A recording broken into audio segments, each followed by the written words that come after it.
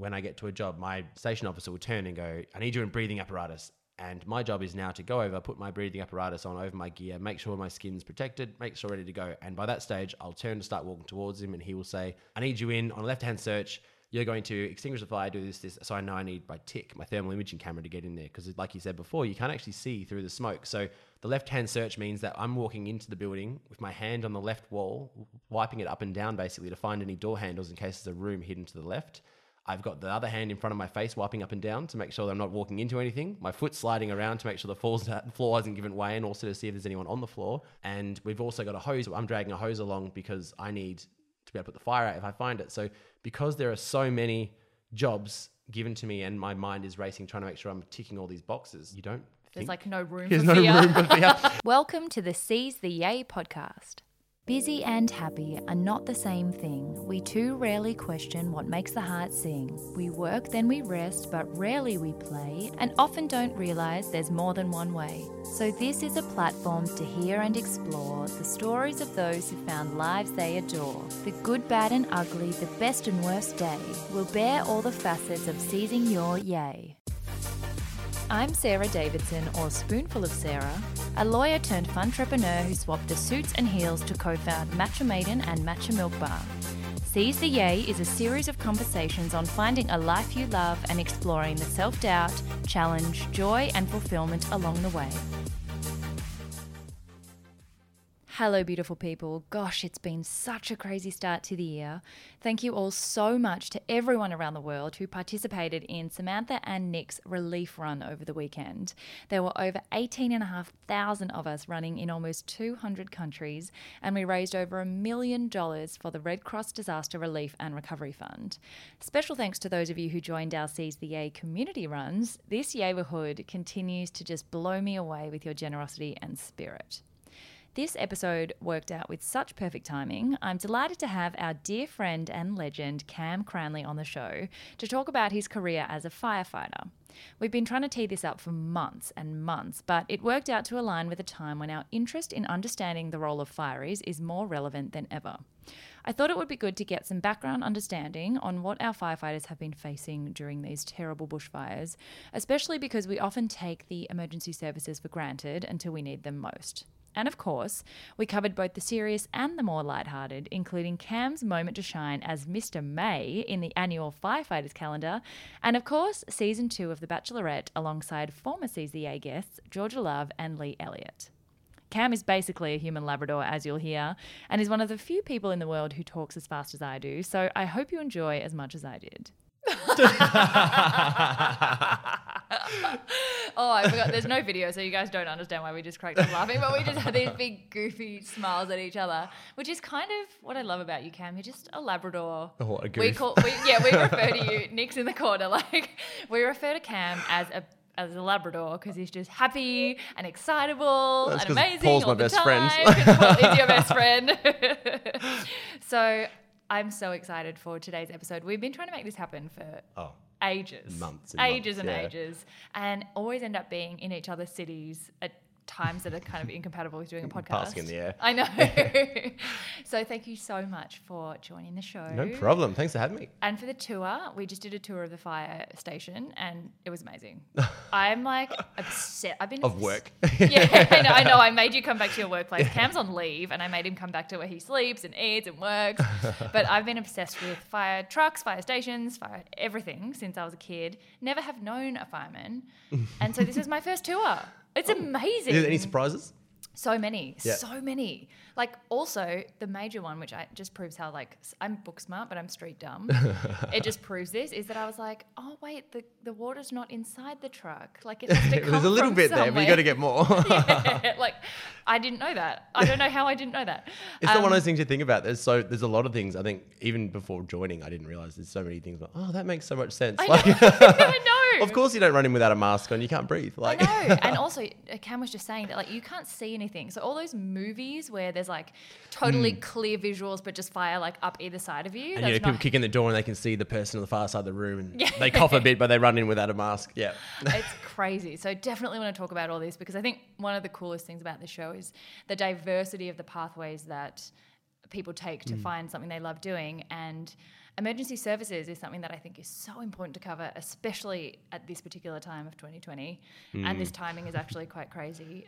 But we forget that day to day, people don't actually understand what you do. They take for granted that if there's a fire, we'll call the fireys. Everyone is thanking the amazing, amazing firefighters who are fighting the fires at the moment, but none of us really understand how fires work. None of us really understand what it looks like or what you do or how you sleep or how the fire, like how your shifts routines work. and And that stuff probably sounds really boring to you. Oh, no, honestly. And it's funny because I was the exact same and I was joining the job and, I had a general idea, but as you go along, you learn more. You kind of go, oh, yep, that's how it works. Okay, good. And do you just drive around wearing your gear all day and then randomly go, or like where can you go? Do you have to stay on station? Are you awake the entire time? All those sort of things. I didn't realize either, and there are. Well, I'm so glad that it wasn't just me. Oh no, it's me as well. So before we get to that, the first section is called Way TA, which is where we go all the way back to your young self, because I know, like really, really young Cam, because I think one of the most important things to do is show that people's pathways are never linear. You never know where you're going to end up. Like very few of us wake up at 5 and go, I know what I'm going to be when I grow up. And I think it's really reassuring for people who aren't quite sure where they want to be to hear that most people have gone through lots of different stages to get there, including The Bachelorette for you, which we will also cover. Oh, and I also forgot the first question, which I ask everyone, speaking of The Bachelorette, which is what's the most down-to-earth thing about you? So let's start with that, because social media can create such a glossy exterior. Oh, yeah, no, I'm nothing like... I guess I'm a big dork. I'm an absolute nerd. I love anime. Do you really? Oh, love anime. I have seen every episode of everything. Stop it. I'm to the point where I get so annoyed that the new anime season or episode isn't out. So I've caught up on the manga and I have an update. I'll be out at having drinks at a bar and I'll get a notification saying that the latest manga of one of those shows that I watch is out. and so I'll sneak off and read it for 5 minutes and come back with a grin on my face and just... Oh my God. Can pick up the conversation. Yeah, it's like, I think I was at Melbourne Cup, so I got 1-2 and I went to the bathroom for 10 minutes. Just to read and catch up because it was a really good episode and I had to read. That's very down to yeah, earth, big Cam. nerd. I had no idea. Nerd, yeah. Oh, well, that's why we all get along so well, because we're exactly the same. And I'm a puppy. And you're a puppy. Yeah. Well, so Paul gets very jealous of Cam because he's our second main dog in our relationship. Yeah. It's a love-hate for Paul and I. I love him. But it's tough competition. Okay, so Way TA. I can't believe I forgot that first question. I've never done that. I was just so excited. We just literally went up 30 metres on the ladder that goes all the way up to the second and third Combined ladder floors. platform, CLP, yep. That was so cool. So I'm clearly just so excited about this whole situation. All right, young Cam. So grew up in Bunbury or Australand. Australand.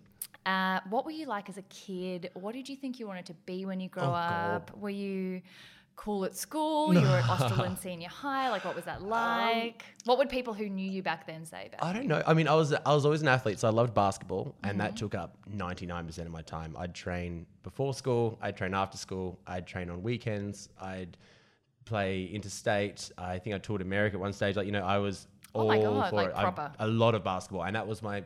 I was looking at going to a college at one stage and do all that. And of course I fell in love. So I didn't go and kind of passed up on that opportunity. Is that why? Oh, yeah, look. You're in love when you're 17, so you don't... Yeah. Well, obviously it's, nothing is ever going to be the same without that person. No, yeah. And that's your one love. I went and toured America, came back. I think we broke up a week or two later. No. Yeah, but that was one aspect. I think I was very lucky at school that, education came very easy for me. And I was I wouldn't say I was top of the class for everything, but I was at the upper end of everything. So, med wasn't out of the question. I ended up studying physio because that time, everyone that liked sport and was doing okay at school, that's physio was the thing to do, and that's where I was going to go.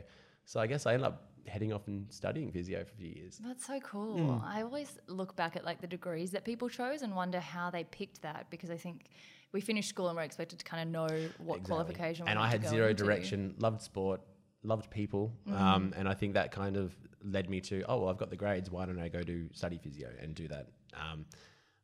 It didn't work out. Yeah, obviously. I know. I was super point? lazy. Throughout, leaving school, I was very good at school because I had someone on my back saying, why isn't your homework done? Yeah. Why have you not done this? And they kind of cracked the whip. And that was very good for me because I'd have to read. And I was lucky I could read something once and remember it. But if I didn't read it at all, I couldn't remember it. So when I got to Funny uni, that. and turns out you need to attend physio because they have an attendance list. And it's very sciencey. It is, yeah. And so I actually was doing very well. It had distinctions and high distinctions. And then I ended up failing one of them, one of the exams, I think, at one stage. And they've basically turned around and gone, well, you fail on attendance as well.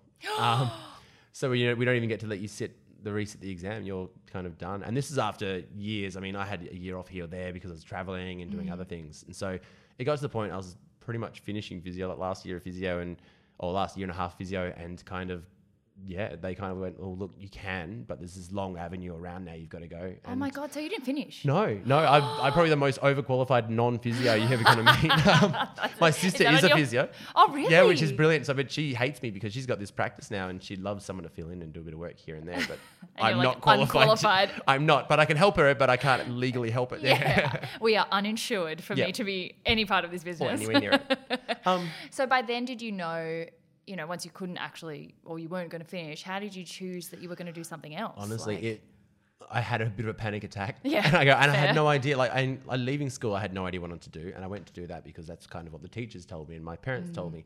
And then, at this point in time, it was one of the lower points, not having any idea whatsoever what I wanted to do. I ended up just started saving money to go to London. Wow. I'm just going to move to London. I don't know what I'm going to do. I'm lost. I'm 20. Yeah, I'm going to go find myself. 23. Eat, pray, love. Yeah, eat, pray, love. I'm going to just move somewhere random and do nothing. And then... absolutely nothing. Do absolutely nothing and get rich somehow. Yeah, yeah, obviously. But an uncle of mine was in the fire brigade, and I think it actually came through him and through the family. Kind of went, look, well, he does this. It's a team environment. You need to be fit and have fitness as a priority. Yeah. You need to want to help people and love helping people and being around people, and that Labrador. kind of, I loved all of it. That was me to a T, and so I ended up applying. Like, it kind of, I didn't even realize it was an option. I never really actually thought of it and really fell into it. And that's kind of a horrible thing because I know a lot of the guys out there have been trying for 6-7 years to get in. And I kind of went, I'm going to go try this and managed to get in right away. Yeah. Even some of the guys in my academy, then we're all best mates now, but one or two of them took 6 years to get in, and that they knew what they wanted and this was the plan. And I felt really guilty for that I hadn't planned this and fell into it, but I'm so glad I did. I wouldn't give anything up for this. It's my passion now. I love it. Isn't that so cool? It really is. It's one of those surprise things that right when I had no idea where I was going, what I was doing, I ended up doing exactly what I want and need to be doing.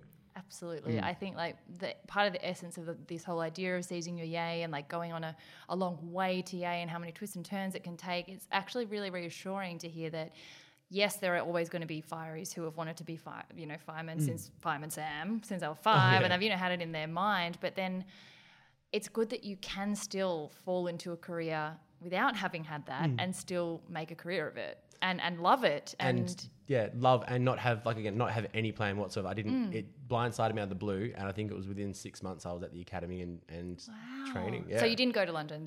I didn't go to London. No, so you didn't go at all. I wanted to go and move then because I've always wanted to live somewhere else, and that was part of the problem. I wanted to live somewhere else. This all kind of came up, and they go, right, well, you start the academy and you have to stay here 6 months or so. So I ended up having to.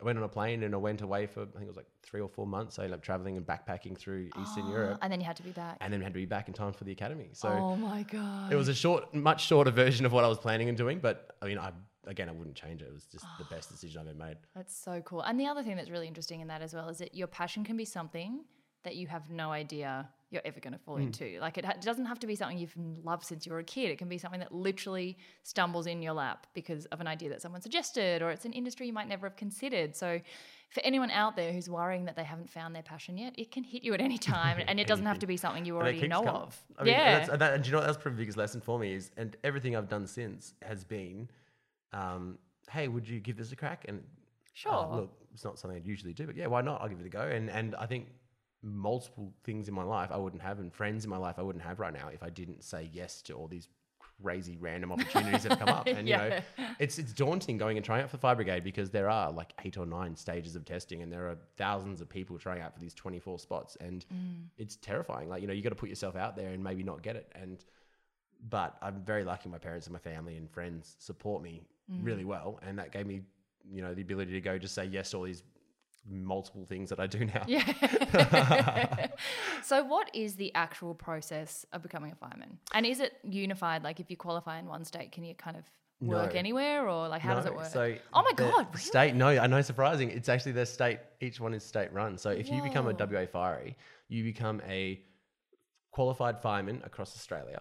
Yeah. However, due to slight differences and other differences and such, you can't transfer across and work in another state. So I can't just go, I'm going to move to Melbourne this year and I'm going to go across. The general rule is that occasionally you can transfer if they put out a request and they're really short. But generally, I would have to go across to Melbourne again and try out from scratch. From scratch? So There's no conversion? No. So you do the academy for, I think it's 19 weeks in WA.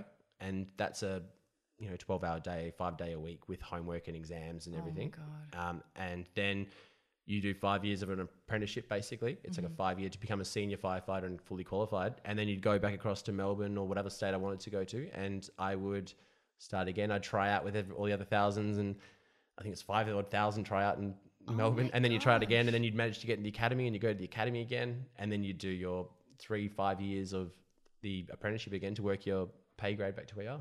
That's crazy. So there's no kind of foot in the door for the fact that you've got working experience. I'm on sure the you'd be looked ground. on favourably, but no foot in the door. You just go give it a crack and hope.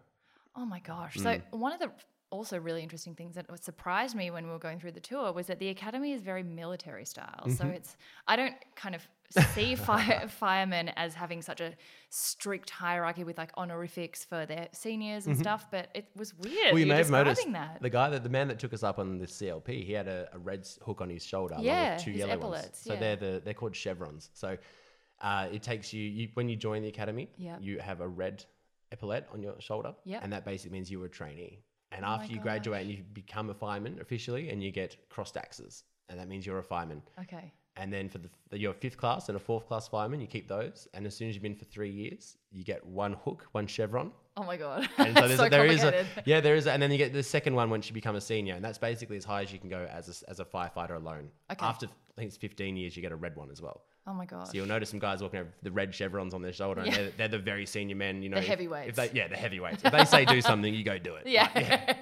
But yeah, it's military. So polish your boots, iron your shirt, stand at attention, march between classes. Yeah. That's nuts. Oh my God. So you do that for 19 weeks. Mm-hmm. It's live in. No, so Oh, okay. it's not. If you are a country, you have to find somewhere to stay in the city. Yep. It is in the outskirts of the city, but it's, I think it's 6:30 a.m. every morning. You have to be at attention in front of the flagpole. And, someone will call you to attention and you're there and they give you the instructions for the day or what's coming up. And then, you're at ease or, released and they let you go. Off you go to class, yeah. Is it like theory and then fitness, or like Both, how is it? all of the above. So they break you into units for us. It's all done independently per state. But for us, we have, you'll be doing a couple of days of theory, and then you might do theory in the morning and then pop out and do practical in the afternoon. Or you might spend, this week is all practical and you're going to be pumping. And then there's a pumping section. There's a, road crash rescue, like car accident section. There is a hazmat section. So, that's one of the many things that fireys do is hazardous materials, and you get the gas suits and the splash suits and do all that. So they teach you that. There's breathing apparatus is an area, driving, because you could driving under, you've got to be able to four-wheel drive up in the bush through sand and over, push trees down, all sorts of things. And you've got to be able to drive the truck road conditions. Of course. And those trucks are massive. They're pretty big. They're actually really nice to drive. Like Really? So these days they're actually automatic. Oh my God, they look so blocky and light. I'm like, how do you even have any visibility in those? Like, Oh, look, and there's always, crazy. you have that hang over your head. You don't want to be the guy that crashes it. Yeah. So Oh my God, of course. hit a curb, it's ice creams, and you'll hear someone over the radio say ice creams. Oh, I'd say the code That's- language that's already is so cool. Hit a curb, ice creams, and that means you're buying everyone ice creams when you get back to the station. Okay, nice. So, yep. There's a few things like that, I think, That's as so you cool. go. Yeah. See, these are all the quotes You that I learn the love rules, hearing yeah. about. Yeah.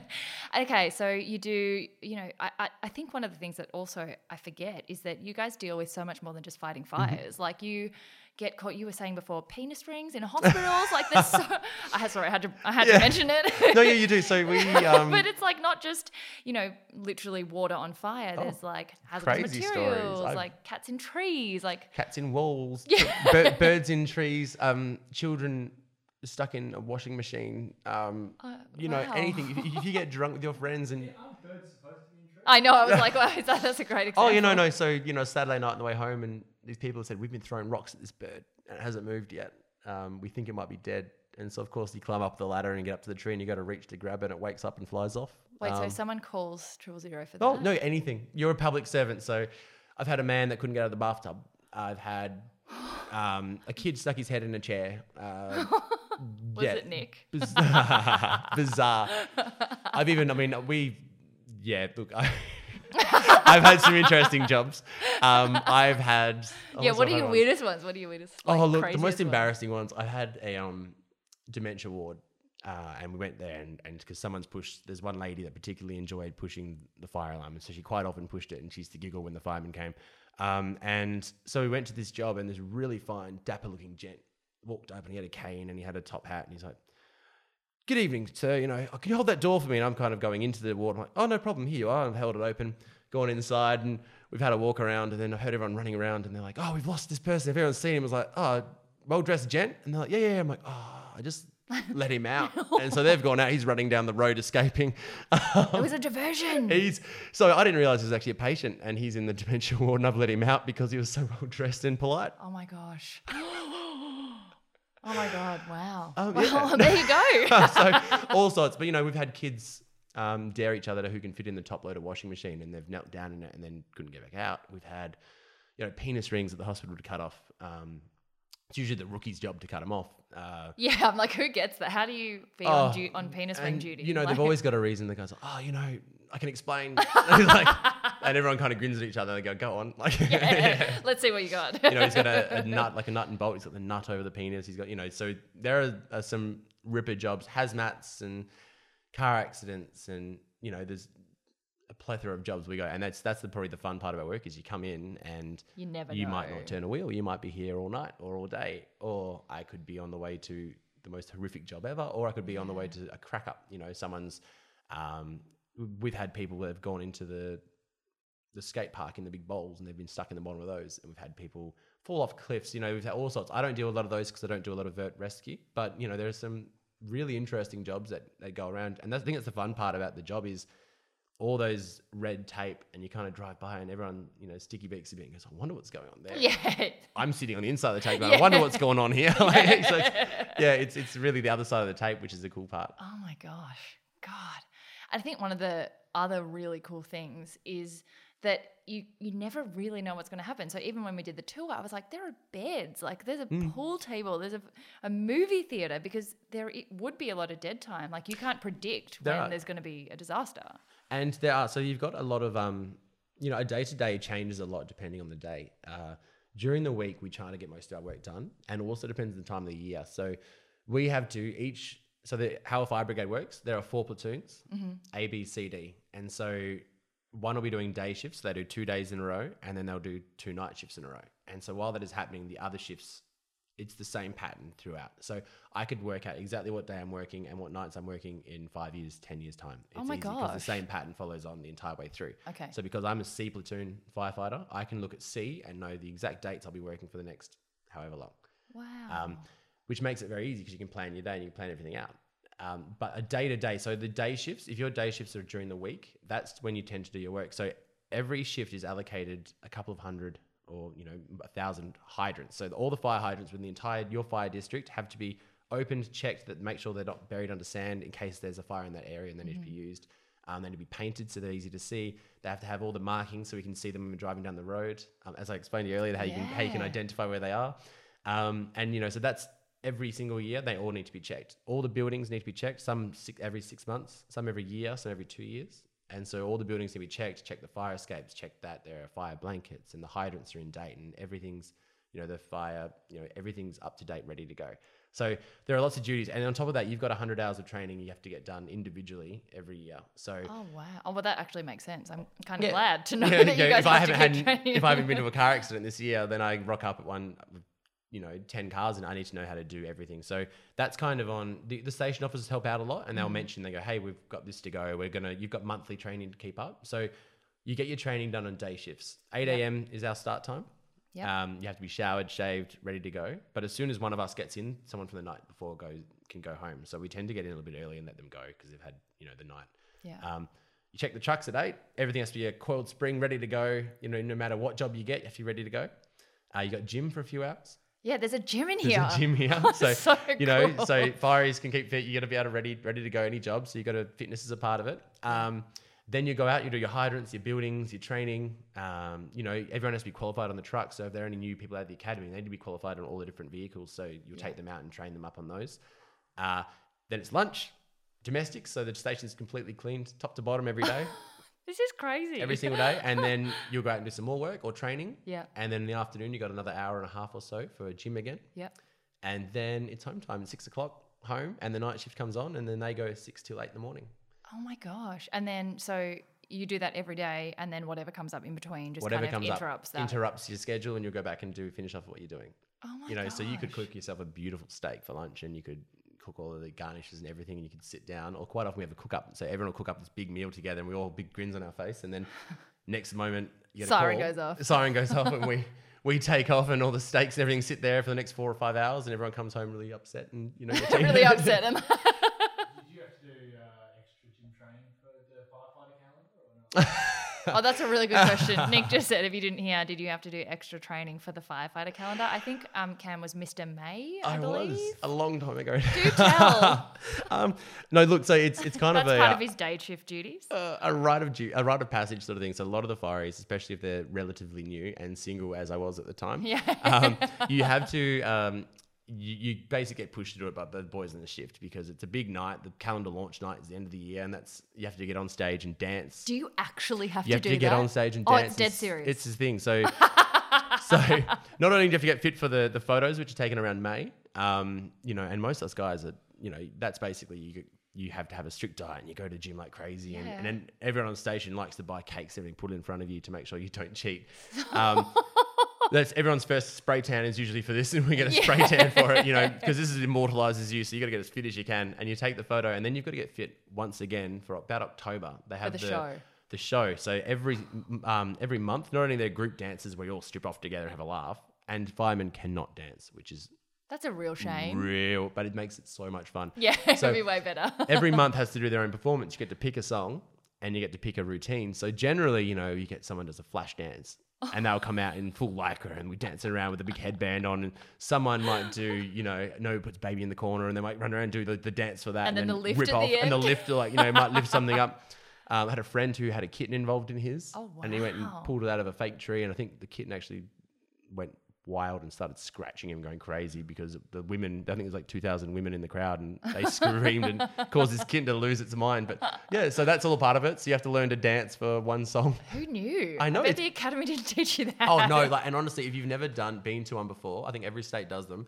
It is one of the funniest and best nights you're ever going to have, because you've got these grown men who are terrible dancers And you never have to do that kind of trying to thing. two-step and rip their clothes off, and you know, things are getting stuck on their head and they're always falling off the stage, and it just makes it so much fun, and everyone gets really into it, I think, which is really fun. Gosh. Oh, what year were you, Mr. May? I think we need to like back search these calendars. 2016. Oh, we'll have to find it. I'll put it in the I was show I was the notes. rare guy. I had to take my photos twice because Why? I took my photos and they tried doing a night shoot, and we didn't realize there's such thing as too much oil. Oh, love how you figured it out. So yeah, no, in so practice. you become reflective. Oh. And so then Not a good obviously when you finish that, you've dieted for 3 months. And so I went and bought chocolate and Red Rooster and everything. I think I got a phone call 3 days later and they've gone, Cam, bad news. We need you back in tomorrow. We're going to do the shoot again. You're too reflective. So So you totally fucked it up. I basically. completely messed it up. Yeah. So don't do what I did, actually. Yeah. Yeah, just wait. Oh, yeah. Before you binge. I was the token skinny guy too anyway. So that was, you know, abs don't count if you're that skinny. Was but pre-batchy. this was pre-batch. Oh, Yeah. there you go. So I do want to talk about The Bachelor quickly, or The Bachelorette in your case, and The Bachelor actually, because I believe there was rumours of you being a bachelor as well. But firstly, I'm just continuing on with the actual like technical parts of being a firefighter. One thing I thought would be really interesting to talk about is explaining what it is actually in the parts of your job that are fire related. I found it so interesting that there's no visibility, that pretty much what anyone who's a layperson imagines a fire to be is not anything like what Nothing an actual like, fire no. it is. So in your training, do you learn about like the science behind fires? Like how much do you guys have to kind of do the maths in your head? But, you know, tell us all about the actual fighting of a fire and what that involves. Well, the academy is very thorough. So it's actual adult learning. So if you don't get 100% on every exam, they'll pull you aside and they'll question you on every question you got wrong and make sure you have it right. Oh my God. So you have exams every second or third day, and Whoa. I've never done it. It's very full on. The training's the same. If you're not up to scratch with your training, you come back on the Saturdays and your squad comes back with you of 6 and you continue training on Saturday and you try and get it right. But you learn all the theory, there are 6 signs of backdraft and you have to learn all the signs and what to listen for, what to look for. They show you videos online and they show you all the different things like see this and this, see how there's blackened and crazed windows. That means that it's about to break, which gives an air intake, which then can cause this. And see these signs, that means that this roof's not safe. It's about to, give way. And so there's all these different signs and symptoms of the fire basically that you can look and read. And that's the brilliant part. A lot of people I've spoken to, they didn't realize a lot of the fireys aren't as fit and have been in the job for 30, 40 years, and what my reply to them is, yeah, but they've been to hundreds of fires. And if I come out of the academy, I've never been to a real fire, and I go to walk in, he might grab me and point out small things like, see that aircon on the roof doesn't look super safe. We're not going to stand under there because that'll come straight through and kill you. And they've got the experience and they know what to look for and when to and when not to go in and around and such. So, you do learn. The theory side is very heavy, and you learn all sorts of things about humidity. You learn about bushfires and how the winds move and how they affect the fire. So it's not only the processes of being a firefighter, but it's all the science behind every little bit and at what point flashover occurs and what point, so the biggest thing we have to go by really is past failures. Luckily, Australian firefighters are very, very good at firefighting. We don't have a lot of deaths compared to other countries, but other countries, when things go wrong and how did our processes not work to battle that fire and all these firefighters die? And that kind of, we apply it to our own systems here. And in the face of something like a bushfire, not so much a house fire, but just to kind of explain we've seen some videos, but I think it's really hard for people to actually imagine what the fireys are facing with these massive, massive bushfires on the East Coast. What is it like? Like, what do you guys have to do in the face of that? Or what can you do? Look, and that's the hard part is, and there's a lot of politics going around at the moment, a lot of people talking, and it's hot. So the idea is when we go to a bushfire, there are a few different jobs to be done. So the actual bushfire itself and the bushfire that is going on over East at the moment. So water is only so effective. So you can drop water from, the planes and the helicopters, and you can shoot water from our hoses. But for a lot of the fires, shooting water from the truck and shooting it towards the fire, it evaporates en route. It doesn't do a whole lot. It's the amount of energy coming from that fire is so hot. It's so much energy that the water doesn't do anything really. And that's why a lot of triage is important. And so a lot of the houses that have a lot of big space around them and such, we can deal with that. So we have rural urban interface. So a truck and everything vehicles would park in someone's driveway and they will try their hardest to save that house, and the fire will come around them and they'll do their best. But as soon as it gets too hot and the house starts catching fire in multiple places and it basically gets to the point they can't defend, they've got to drop the hoses, jump in the truck, speed off and try and get out of there because the fire's starting to surround them. It's getting really dangerous. So that's one aspect. So property protection. So our list of priorities is life and then property, and then it drops down to environment and such. So we try and look after life first. If there's no one in the building, we'll get them out, look after property as best we can, and then we've got to worry about life, our own lives still, so we've still got to get out of there.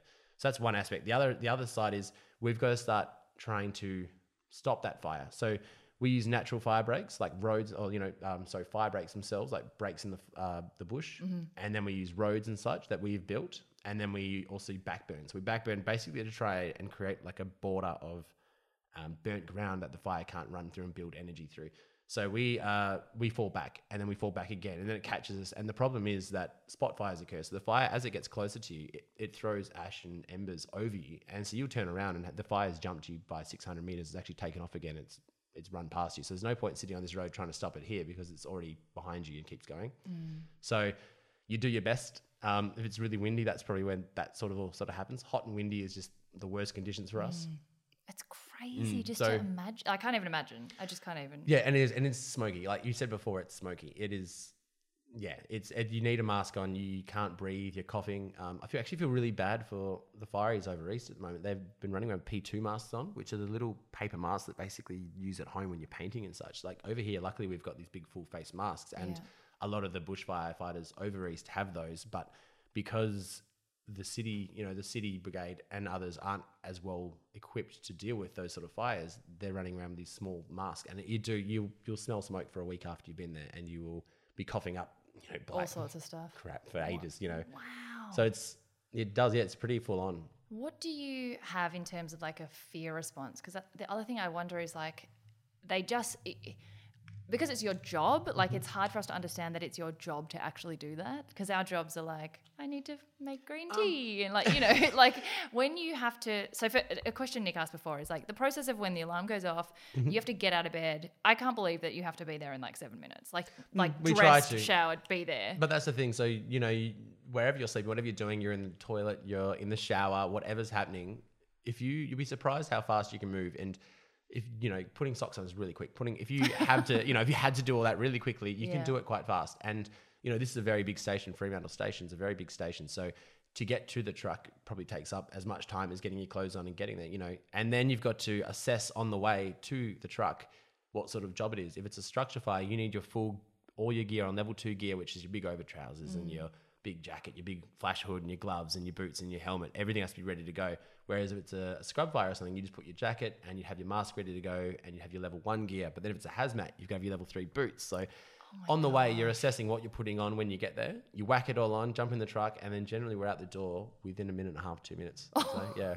That's insane. Like from sleeping. From dead sleep, lights come on, sirens go on, and the lady over the PA starts yelling, attention, this truck, this is what's happening. It's a 000 call. There are people missing, or it's call from police, and this is what's happened. And, so they kind of let you know on the run where you're going, what's happening. And yeah.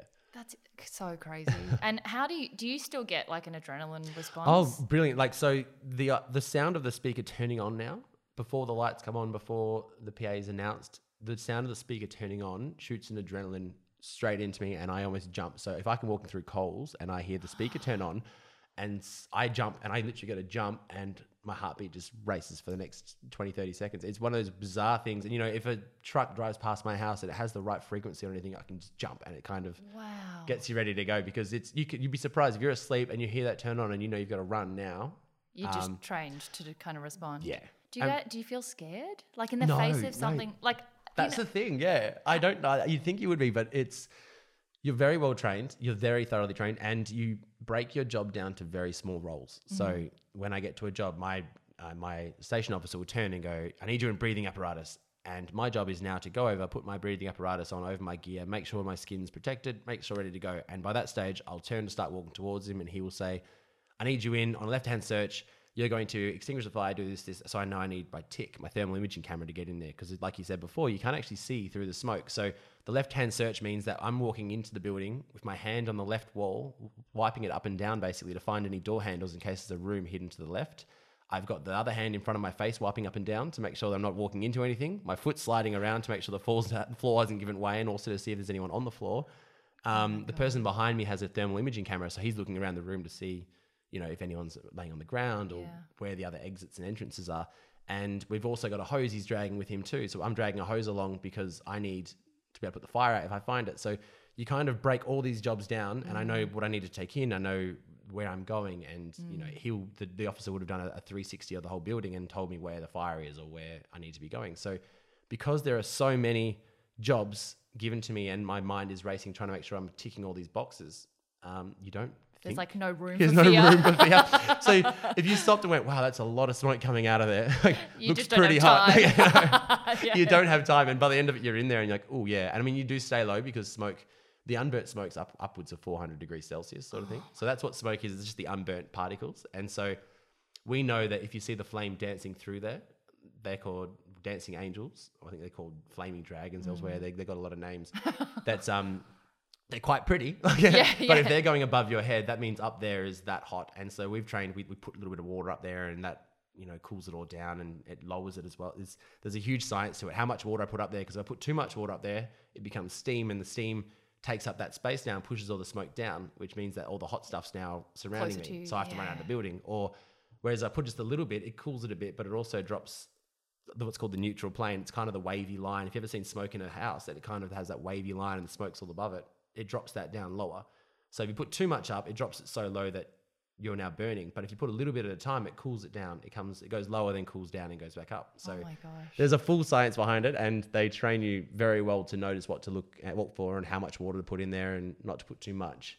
Don't just spray water on the fire because, you know, that'd probably be worse for you in the end. That's crazy. You also got to think about other people in the building. If there are any Yeah. bodies in there and you put too much water in there and it drops the smoke down to the bottom, they don't have breathing apparatus. So they're now breathing that thick smoke. So you've got to think about so many different think ahead. things. Yeah. Close the door behind you because you don't want, you know, too much air coming in means you can start getting things like backdraft and, you know. I just can't believe how many factors are in your head, like going through your head in a time of like, you've got no time to lose. You can't kind of just sit and worry and do a SWOT analysis of like what your decision's going to be. You have no time. I'm still running in there going, oh God, have I got everything? Have I got my helmet on? Like, no, and like you are very well trained, so it's all natural second nature now. But you know, you do have that little bit of, you know, when you go traveling and you kind of forget, oh, did I pack that? It's kind of like that when you're running in a fire. Like, did I have that thing I really needed to go in? Like, do I have my hose? Where's the hose? Like, have we got the hose? Yeah, do I have my shoes on? Oh my God, that is so interesting. And I just find it so fascinating that it's second nature to you, but hearing it as an outsider, like you probably just forget and take it for granted. But for us, it's like, that is what you guys have to think about. You have to think about, it's not just like putting water on fire. Like, that's you the know, big thing. Teams are two. So, you know, you go in there and I'm set, I'm ready to go. And I might look over at my mate and go, oh God, he hasn't put his hood up properly. He hasn't done this or that. So we actually have to check each other the whole time too. And that's why we go in teams of two, because if something falls, hits me on the head, he's now the one that looks after me and does everything, you know, gets me out. So it's a lot more relying on each other too. So if I do forget something, he will remember, hopefully. Yeah. I mean, between the two of you. And if he's forgotten something, I should be remembering and helping him too. So you kind of, you make your way through together. Oh, that's so, I could talk to you about this for ages. Like, it's just, especially now that it has become something that I think that the general community is becoming a little bit more aware of the bushfires and what fires do. And terrible, but you know, these sort of, you know, catastrophes end up are very good for us afterwards because we get more funding and we don't get a whole heap of funding. Usually we miss out on a lot of things we need. We desperately need new gear in WA. Our turnout gear is very outdated and we need all these other things, but you know, the government's very, you know, and I can't pull strings on, you know, and like point fingers, but you know, they've got only so much money to allocate to all these other areas. And so when we're asking, can we please have more turnout gear for the, you know, 26,000 firefighters we have here or something, that's a lot of money. The gear's like over $1,000 per set. So, you know, you can't just fork that out easily. So as terrible as these are, it's good for us in the long run because it means that we can identify our inadequacies and, you know, we can kind of shed light on that and fix those. And it's crazy that it takes something like that for us to realize that, you know, we take for granted that if something happens, you call the fireys and they'll know what to do. And like, you're the last point of call with all our societal disasters. Like, the reason why all of us are so comfortable knowing we'd never have to deal with it is because you guys actually have to, which is extraordinary. And crazy that we don't actually understand a lot of what you do until something like this happens, and then suddenly we bring it to the forefront of our attention. And that's why I was like, Cam, we need to explain what you guys do and what a fire is like. I do my best job. Yeah. But so then I imagine that then going on The Bachelor in the middle of a firefighting career would just have been like the most crazy experience of like, Oh God, yeah. like Well, you picture the a firefighter. opposite of what you have to do every day. Yeah. How did that happen? We're actually out with a few firefighter friends and a lady approached the clipboard and asked if I'd like to do The Bachelor or something. And to be completely honest, I said, oh God, no, it's not me at all. And then she was brilliant. Honestly, she could sell you anything. She kind of goes, what's your, you know, do you love adventure? I'm like, oh, I love adventure. Yeah. Do you love doing things no one else has ever done? Oh, I love doing things no one else has ever done. Do you like going to events and doing this? And I'm like, I love all this stuff. This is great. And she goes, can you get leave off on these days? I'm like, yeah. And she goes, why wouldn't you do this then? Like, you know, just do it. What's the harm? Just put your name down. Who knows what could happen? I'm like, you know what? Bugger it. Put my name down. Because she also said, I think she needed 5 more names down before she could go home that night. Oh, yeah. Yeah. So I was like, no problem. Just put my name down. I think the following week I had 1 or 2 missed calls from Warner Brothers and a voice message from Warner Brothers. And so that freaked me out and I didn't call back. But eventually they ended up calling me and going, hey Cam, you know, Warner Brothers here. Look, how about you just come and have a chat at this interview? And a mate of mine from the fire brigade would also put his name down. So we both decided to go and have a chat with them. And they actually told me I wasn't in. Oh my God, really? Oh, no problem, thanks. And I think I got a phone call. I was like, oh, thanks anyway. That's cool. I wasn't really keen to do it. And then I got a phone call the week after from one of the ladies that was at the auditions. And she said, actually, Cam, I put you down as one of my selections. I'd love you to come across as, you know, and come and do the show with us. So I wasn't super keen. Again, I said, I'm not sure. She said, look, do the medical, do whatever you want to do. It doesn't matter. You can pull out until the last minute. Until you get on the plane, you're welcome to pull out. Such a good saleswoman. Oh, it was brilliant. I think it was a week or two later. I'm sitting on the plane going, oh my God, this is happening. Like, I can't pull out now. She said, as soon as I'm on the plane, I'm done. So yeah, I ended up just on the plane, went across and met these guys. I mean, the first day you're locked up, you don't get to meet anyone. And that's probably when it sinks in. You're like, this is the worst decision of my life. Yeah. I'm in this room locked out, no phone, no radio, no newspaper. God. And everything from now in my life is on national television. Yeah, and I think at that stage they were deciding who the new Prime Minister was. And I didn't know who the Prime Minister was for like a month or two. Like, so yeah, you were like locked down. we were in lockdown, yeah. And so, I mean, I really enjoyed the experience. And I'm kind of one of the few, I think, reality people who has come off saying that. But I have a very different opinion on a lot of things than most. And I basically relaxed. I had a great time with it, and like with it, and it was very much like work. You just hang around. You didn't have any calls. You just lay around. Yeah. There's no siren to go put a fire out. You just get to lay around and have a chat. But yeah, you would have been like, wow, I can sleep a full night. Brilliant, yeah. Wow, wait, what? But I mean, I loved it, and the thing I noticed was, my season particularly, not many guys came off and weren't happy at all. I mean, I think we understood that they highlight features. If you're a bit of a dick, they made you out to be a massive dick. And we all knew each other, so we stood up for each other a lot. And if you were a kind of nice guy, they made you a very nice guy, you know. And I think... Or a Labrador. Yeah. But I mean, that's the thing. And a lot of reality TV at the moment is a lot of people kind of go, they edited me so badly. I'm going, I kind of sit back and go, well, I'm not sure if they could, you know, use computer generated voice to make you say that guy's an asshole because that's what you said. Yeah. They might have manipulated in some way, but you've got to kind of own up to what comes out of your mouth. And I don't think many do that at the moment. I think if you say something and you're, you know, called someone something, you've got to put your hand and go, yeah, look, I said that. Wasn't exactly how it came, like how it played out, but I said that, I'm owning up to it. Yeah. And I think that's a problem at the moment is everyone tends to blame the editing, and yeah, they do edit and they do manipulate how you're thinking and feeling, but what you say is what you say. But it's still you in there. It's you. They did not make you say that and say you're not eating until you say this. Yeah. They can't do that. Yeah. They have just done a very good job of manipulating you. You didn't realize, I think. I think everyone's been kind of cut because they didn't realize what's happening. Yeah. It's actually, so you were season 2 and it did seem like all of you guys had a really fun time. Oh, great. And are all like still really good friends. Yeah, like, honestly. You and G and brilliant. Leroy, best trio, best three musketeers ever. Oh, look, they got stuck with me a bit. So Yeah. I'm not sure everyone knows, but we actually have bunk beds at the No. There's bunk beds in there. So it's better towards the end, but at the start there are bunk beds, and you have like luxury. I think we had 2 in our room. We had the small room, but we had 2 double bunk beds in our room. One of them had 3 double bunk beds. So I don't think anyone knows this behind the scenes stuff. No. So anyway, so Lee and I were in the same little room. So in the end, Were it was you? Lee and I in this tiny little room, and we'd lay awake, and everyone else had gone home, but in our room by that stage. So it was Lee and I laying awake, and we'd chat about what we'd done with, and you know, and it's hard because you kind of compartmentalize like who's with Georgia. So you kind of like, I'm doing really well with my girl, and Lee's doing great with his girl. And good on you, yeah, mate. good on you, mate. Like really happy for you. And the guys out there, I was talking to Maddie, and Maddie said he had a great date with his girl too. Like we're all just doing so well with our girls right now. And they're all different. Yeah, and you know, people. you never see Georgia with any of the others, like being friendly with any others. They yeah. take them away. So it all is very fun and games until you get sent home and it kind of all clicks like, you know, we're all dating the same girl here. Oh, my girl's still in there. Oh. But I mean, again, you go on a few dates with a girl, it doesn't mean you're going to end up marrying them. And that's what, you know, I'm sure a lot of people in real life have been on a few dates with someone and it didn't work out, but I think most people have been on a few days I was and gonna it say, didn't work out. Yeah, sort of dragging. But, Yeah. but you know, but the fact that this girl has a lot, like we were basically the same person, male and female version of, and so we have a lot in common and we laugh at the same things and we both love Disney and we both had all these things Your in Disney common. dates, those puppies. Brilliant, honestly. I was, and just trying to act all manly because, you know, you're a fireman and I'm sitting there just about to giggle. Like, Yeah, you're like, hey, Disney. But I mean, Lee and I shared the room, so we were best mates, and I was in there for 2 and a bit months, I think. And having Lee and I, we went for a run every morning. We worked out together every day. We cooked every meal together. Oh my God, that's so cute. It was a bromance the whole time. And then, you know, And then it just stayed that way. and it stayed that way. George And then was like, oh, okay. Georgia realized early on that she had to reach out and say hi to me because she's going to be stuck with me anyway. So she kind of called me during the airing of the show and sort of said, hey, Cam, how are you? And, you know, maybe I'll give you a call and have a chat and say hi.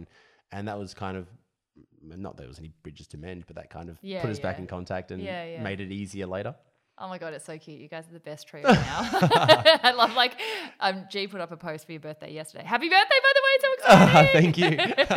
So And it old. made the Daily Mail within like a minute. I was like, wow, this is great content. Like I her didn't know this post, was a thing. yeah, her post about your birthday Oh, God. made the Daily Mail about. Oh, how that's right. The cute it photo was when that- I dressed up as her. Guys, are you getting a picture of what kind of personality Cam has? Like, always gives things a red hot crack. So, as you are turning 30, and this is why we're over here, happy Oh, birthday. thank you. What are your insights on your next decade and the next decade? Like, what a nice synergy turning 30 God, for a new I know. decade. Yep. 1990 born, so it worked out perfectly for 30. You were born in 1990. I know. I look a lot older now. Yeah, how do you feel about turning 30 and what are you feeling for the next decade? Oh, jeez, I don't know. Big question. I've always wanted to own a business, and I think I've been on Nick's case a lot about this. I've always wanted to own a business, so I'm kind of like that's in the next 5 years. I think I want to have something. I don't know what it's going to be, and I've started doing some jewelry stuff just because I wanted to learn how to make a website. awesome. Whether it takes off or not, it's more learning the process of it all.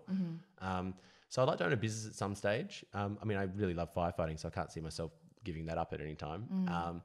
But, I do a little bit of emceeing, presenting stuff too. So I guess that's something I'd like to kind of get more experience at. I'm not very good at the moment. I'm a bit blasé and relaxed, I think. So it's kind of, I need to be more professional, which I might find a bit difficult. I know, I'm like, I don't see that. No, I don't see it That's why either, you're so so- great though, is because you're so much fun. We'll see. But, I enjoy doing it. So it's really just more of the same. I'm not looking to change anything massive. I'm not moving anywhere at this stage. I mean, a few holidays here and there, maybe come visit you guys a bit more in Melbourne. I'm pretty happy, to be honest. I say yes to a lot of things, which I think's a big sign of my life. I get an option. You should try the Fire Brigade. Yes, I'm going to give it a go, and I've loved it. And hey, why not come on The Bachelorette? Yep, sure, why not? And that was good fun. I've said no to a lot of shows since because The Bachelor? no. Was that a real thing? It was kind of no, it wasn't exactly a thing. So they did call out and reach out and sort of mention it to me and go, look, this is a possibility, but because I don't like to upset people, and to be honest, I couldn't send anyone home. I know That'd you be terrible. This Labrador would be like, everyone's staying. I I'd love be you there, all. guys, you're all really lovely. I removed myself from this equation. Have fun in the house. No, and I couldn't do it. And so they actually, at the time, my brother and I had chalk and cheese. Like, he is the blokey bloke, and he's of the two of us. I love musicals and I love that sort of side of things. He's the footy lad, and he's one of the boys, and he's an electrician. He's actually working on getting in the Fire Brigade too, to do both. And but we're in very different people. We're very different people, and we're into very different people. And I think the plan was to have Both of you on, right? both of us on as a kind of hybrid, weird version of The Bachelor. And, some sort of special rose where Kyle sends a girl home and I come in and go, no, I like that girl for you. You're going on a date with her now. Off you go. Yeah. That and actually would have especially- been a really good show.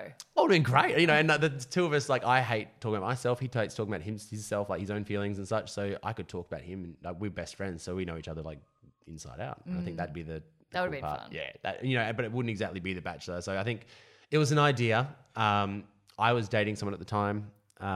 He was seeing someone too, I think, early on. And so it was an idea. It never got Kind of a anywhere. barrier. That And you then guys they're were going in Honey Badger. I think relationships. Honey Badger was one of the most viewed seasons ever. So I think that was a Oh, was that the good- one? good Was that the decision. year? Oh. How are Hi. Got some other firemen just walking around. Hey. you? One of the boss men. All right, so the next section, which we kind of covered a little bit of, is called an ATA, which is pretty much all the stuff that gets in the way of your joy. So all your biggest challenges along the way in both firefighting, but also, on the TV show, and then becoming very, public from a life that doesn't really involve that much social media to having kind of everything splashed around on the Daily Mail and Oh, yeah. Look, do you want to... They don't exactly go hand in hand, everything I'm doing. So, firefighting, quite often you can be at a bushfire for the day and you can be smoky and exhausted, and but you've committed to go to something tonight or to go to a talk tonight or and so I rush to the station, shower up, whack on the suit, go straight to the red carpet event and try and do that. So weird. It's bizarre, and the thing is, you get there and no one knows you've spent the past 12 hours or 10 hours at this bushfire. They just kind of go, oh, you're running a bit late, are you? Like, Yeah, a bit dirty in the you're a face. bit dirty, so you smell a bit, or Yeah. between the two, I think it's just one gets in the way of the other a bit, and I juggle as best. I think the biggest problem from everything I've had was the first year or two after the show. I think balancing everything and balancing friends and family and such became a real issue. I committed to one job in Sydney, which was 2 or 3 trips back and forth, which got right in the way of one of my best mates' weddings and Bucks party. And because I committed this, I had to go do it. And, so I ended up missing his wedding. And that's kind of a big regret of mine is not losing yourself as much, because I wouldn't like to say I lost myself completely, but your priorities get warped a bit. And I think now I've got a much better handle. Now that it's been, 4 years since the show or something, I've kind of taken a step back from it all and kind of gone, oh, cool. Like, that was a fun little ride. Learned a lot from it, and I can go from there. If I did it again, I wouldn't do everything the same. I'd do slight changes. And again, watching other reality TV stars going through it all, I think a lot of them are holding on to that 5 minutes too much. And I don't blame them. And people that have a sad at them or, have a go at them saying, 5 minutes of fame, let it go. It's very addictive. It is. And you go, you're the person at the party. You're the one getting photos taken of you, and everyone knows your name. And it's a very addictive feeling and experience. And coming, I think with age, now I'm 30. Over the hill. No, I think Welcome to the club. I've learned a bit going, oh, you know what? It was a lot of fun. And I had so much fun flying back and forth and doing all this, but it's not, it is real life for some people, but for me, that was just a cool experience. And, if it happened again, awesome. But I don't need that. I don't need to go put a naked photo on Instagram to try and get likes, to get people invited to these events. I don't need to have that business. I've genuinely started being happy for other people that are doing it. And I've always had in the back of my mind, someone else gets the job that I really wanted on Instagram or to fly somewhere on this trip and such. And rather than being like, oh, why did they get it? Not me. I wish I was on that trip. I've just started, and it's taken a long time, but just started clicking going, good on him. That looks like lots of fun. Like wicked, awesome. Great. And it's much healthier. It was a horrible couple of years of transitioning. It's anxiety. Yeah, it's real anxiety about, oh, how did he get that? And like, oh, I've got more followers than him, or, I've got this. And you become a bit of a wank with it all. And it's, going, why didn't I get that? I deserve that. But that's such a natural part of that extreme, no social media profile to bang, reality TV stuff. Well, I had... it's like culture shock. 800 or something, and I used to put up the dorkiest photos because that was just me. I'm a dork. And then I think I took it off private, my account off private after the show, and I think I had 38 or 40,000 people. In a minute. Within a minute or two. And it was kind of... And then I think that's my biggest problems. I had an email that week going, hey, Cam, so how much is it going to cost you to be the new face of this or this shoe company or this, and how we're going to fly to Melbourne 4 times and Sydney 3 times? And I'm like, I'm a fireman. This is shiny things. Yeah, and I'm a fireman. This isn't in the job description. I have no idea how much this is like. To be honest, I'd come for free if you fly me. I've already flown a couple of times. But that's really interesting that you have acknowledged in yourself that it does kind of change the way you see the world for a little while, and it does. I was lucky to have the friends I had, and to pull you back. They did, and they were upset at me for a while because I did miss a few things, and they did miss a lot of parties and get-togethers and such because I was always over east. I was always busy that night. I couldn't have the day off work because I had the day off work the other week to go over to Melbourne. And luckily enough that now I've kind of come to my senses a bit more. They've all come back. They've all kind of forgiven you.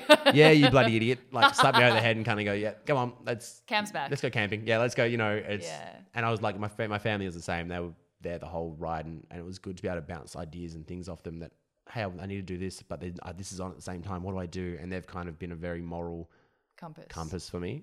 That's why the people around you are so important, because I think you're some of the 5 people you spend the most time with, and you just need to be careful that those 5 represent where you actually want to go in your life, or the values that you really care about. And it changes. I do change my 5, but I've got this top 10 from school, and we've been best friends for... That's so sweet. I mean, some of them we had like a babysitters club when we were kids, and so our parents used to babysitters each other. So we're all very close, and we've known each other for many years. And so no matter what I did, they'd always have me back, and that's the so beauty important. of it. You can meet them tomorrow anyway. Oh yay! On the boat. What about burnout with that adrenaline pumping through you? How have you learnt to manage that in your job? That firstly, now you kind of have 2 jobs. Since The Bachelor, you've had these 2 worlds going on, and then also working on shift cycles and stuff. How do you manage your sleep and your adrenaline? If I have a big night at work, I go home and I force myself to have a nap. I don't sleep particularly well during the day, but I'll have at least a 2 or 3 hour nap. I think getting rid of guilt of not doing anything. I think you said this before. I can go home and I love anime, so I'll lay there for an entire day and watch 20 episodes of some childish cartoon show, and my family doesn't really get it, but I love that. I go and I'll lay on the couch, and that is me done. And I'll order Uber Eats or something, and that's my nothing day is a nothing day, and I won't see the sun, that sort of thing. And I'm starting to be okay with that. Whereas before I felt really guilty because, you see all these other people and they wake up and go for the morning walk and they get coffee and they go to work and they go and they green juice. They do this afterwards. They go everything else. I'm like, and I do that. I am very healthy. I go to the gym every single day without fail. and I box a couple of times a week at an unboxing gym, and I do all these we other did a things. class that Yeah, we did. Yeah. time. So I do. Yeah. I'm very active. I'm very fit. I do other things, but around that, I have little pet projects and such I do. But I like to go. You know what? I've started being better at recognizing I'm burnt out. I have worked 90 something hours at fire brigade this week in the past 7 days, sort of thing. And then I've also been to 6 events or 4 events, and then I've also done this and that. And I kind of go, you know what? So today I'm going to watch 10 episodes of this anime and And not feel bad. and not feel bad. I'm going to watch 2 movies, and then I'm going to eat junk food, and that's okay. And I'm happy with that now. That's I'm good. Okay. amazing. That's literally, you've just answered my next question. And the whole next section is called Play TA, which is my favorite one because it's when you find out, I think people find it really hard to separate their productive personalities and like their achievey success selves and then their selves that do what makes them happy, independent of what they should do or Okay. what looks good. And I've basically got ADD here. So I mean, I pace. And so I can't sit down. Generally, I can't sit down. Like besides those dates when I allow myself, I can't sit down and do nothing. And so if I'm just wandering around the house, I'll be, doing something. And then my mind's in 3 other places, and I'll jump in the car and I'll drive somewhere and to go check on this. And I'll go pick this up from the post office and run across. And I try and fill my day completely with just stuff. And that's why I'm glad I've started getting pet projects of my own and, working on presenting stuff and these other things. And, you do have Instagram, you take some photos, you got to pop past the office and check this on, so I've started getting a lot more, being better and being more productive because I was always busy, but a lot of the time not busy doing anything of note. Yeah. Wow, I had a big day. Yeah, I've done nothing. I've done nothing. But I think the important thing is that you need to also find what's your play TA, which is just the thing that makes you happy, that's separate to what you do, separate to your job. It has no productive outcome. Or that can be the gym. I can be there for an hour and a half and do nothing. Or your anime. Like I think anime, yeah. The thing is that you can never control what makes you relax or what makes you happy, even though everyone else thinks it's weird. Like I love war history. What the hell? Like what's brilliant. that got to do with anything? And like how anti-yay is that? But I've just accepted that like Greek mythology for me. Oh, yeah, right? Like we all have those weird quirks of Myth Understood. Have you listened to it yet? Yeah, I think. Brilliant. Brilliant. but So dorky. but that I think like asking people what they do when they're not working and they're not trying to like learn something or be productive, how do they play? What do they do to make themselves happy? I love hearing that Read because too. it's usually something weird or like kind of quirky or dorky. But the more you let yourself do it, the happier you are in everything you do. So I love that you watch anime. Like that's so the least it does bounce expected. back because I watch so much anime and I go, oh, I had a really unproductive day yesterday. Like, better come back hard Now I'm today. And then I come motivated. really back and I go, Yeah. yeah. So it works. So you read anime. What else do you do? Ooh, well, when I drive an audiobook a lot by podcasts. I listen to a lot of podcasts, a lot of mythology podcasts. That is so cool. I love that. Just because, and my family and my girlfriend, no one gets why I listen to the mythology, but I love the idea that this is what they thought because they didn't understand the science behind this storm. So that's why they thought that, the Titanomachy, where the Greek gods fought the Titans. So that was they think from Vesuvius, when the volcano erupted and all these storms were happening from the clouds and everything, they were like, wow, the gods must be angry and fighting. And that's how they explained it. And a lot of things, even modern day, Christianity and the Roman gods, they all came from other gods because they took over them along the way. And so all these, it's a lot of like kind of history and explanation of why people did what they did when they did them is from their beliefs and their thoughts at the time. I love that you have that much knowledge about that because so this is what happens. I ask this question and then people say their random thing that makes them happy and their eyes sparkle because they're like so into it for no reason. Like, oh God, don't ask me doesn't any of the help. Greek gods and I'll go on a rampage. Like, do you know that one time and Zeus rapes everyone and Zeus for some reason keeps turning into animals when he rapes people. It's just, he's weird. I'm so confused. But Poseidon has horses. I don't know why, but yeah. But like it's stuff that doesn't help you in your daily life at God, all. no. But you indulge it because it makes you happy. Oh, the king of useless facts. Anything useless that no one actually knows, like the population of Iceland, those sort of weird things. Who cares? But I've got the fun facts because This is why you and Nick are friends. this is why we're friends. All right, second last question. Oh, cool. What are the 3 interesting things about you that don't normally come up in conversation? I don't even know. Like pet peeves, allergies, party tricks, tattoos. I'm good at like I said, like the fun facts and such, but it's just anything useless that is a party trick I can do. I can shake my eyes. I can What do you mean shake your eyes? I can play the didgeridoo with my hands. Oh, what? What do you You mean know with you can your do that? hands? I'm from a country school, so part of one of our. Didgeridoo is because I'm considering. I know, I'm so concerned. I don't know what that means. All right, watch. No. So I'll do it for you. So I learned this in I think it was year 3 or 4. Sorry, I started unzipping my fly. So inappropriate. But no. So that was like year 3 or 4, and so it was Indigenous studies, which we did at our school. And so we played didgeridoo with our But what do you hands. mean with your hands? I'll show you how to do this. Oh, like without a didgeridoo? Whoa! See, I Useless tricks. thought you meant With a didgeridoo. with a didgeridoo. Yeah, same. Blowing the air in with your hand.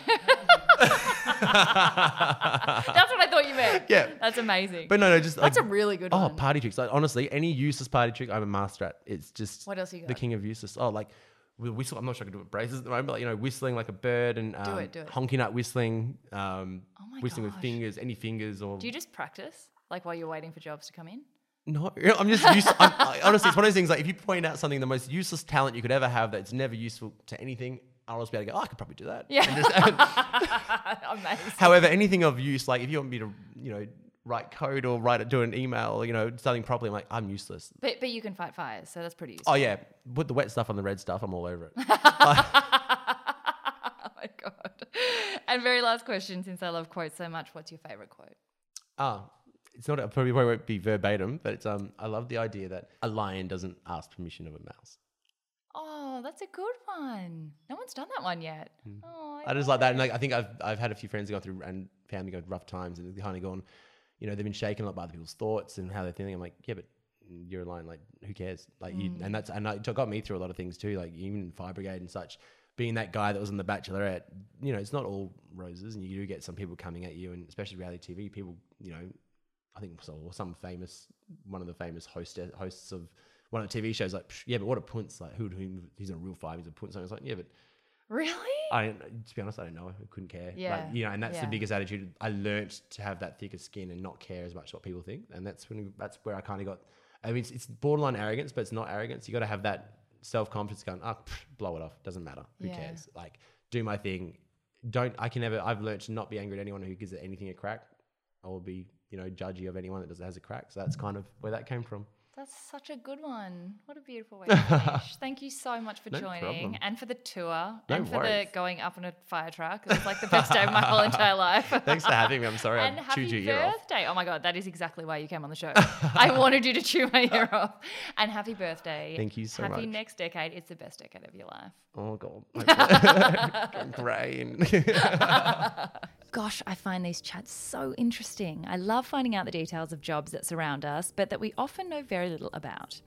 If you enjoyed listening, please take a screenshot now while you're listening to share and tag @Cam Cranley to show him some love. If you get a moment, I'd also be so grateful if you'd leave a quick review so we can keep building this beautiful neighbourhood. While we were over in Perth, I also managed to catch another dear friend and Red Cross legal officer who shares some other facets of the bushfire crisis for us to understand. So please make sure you're subscribed to get that episode first. Hope you're having an amazing week and are seizing your yay.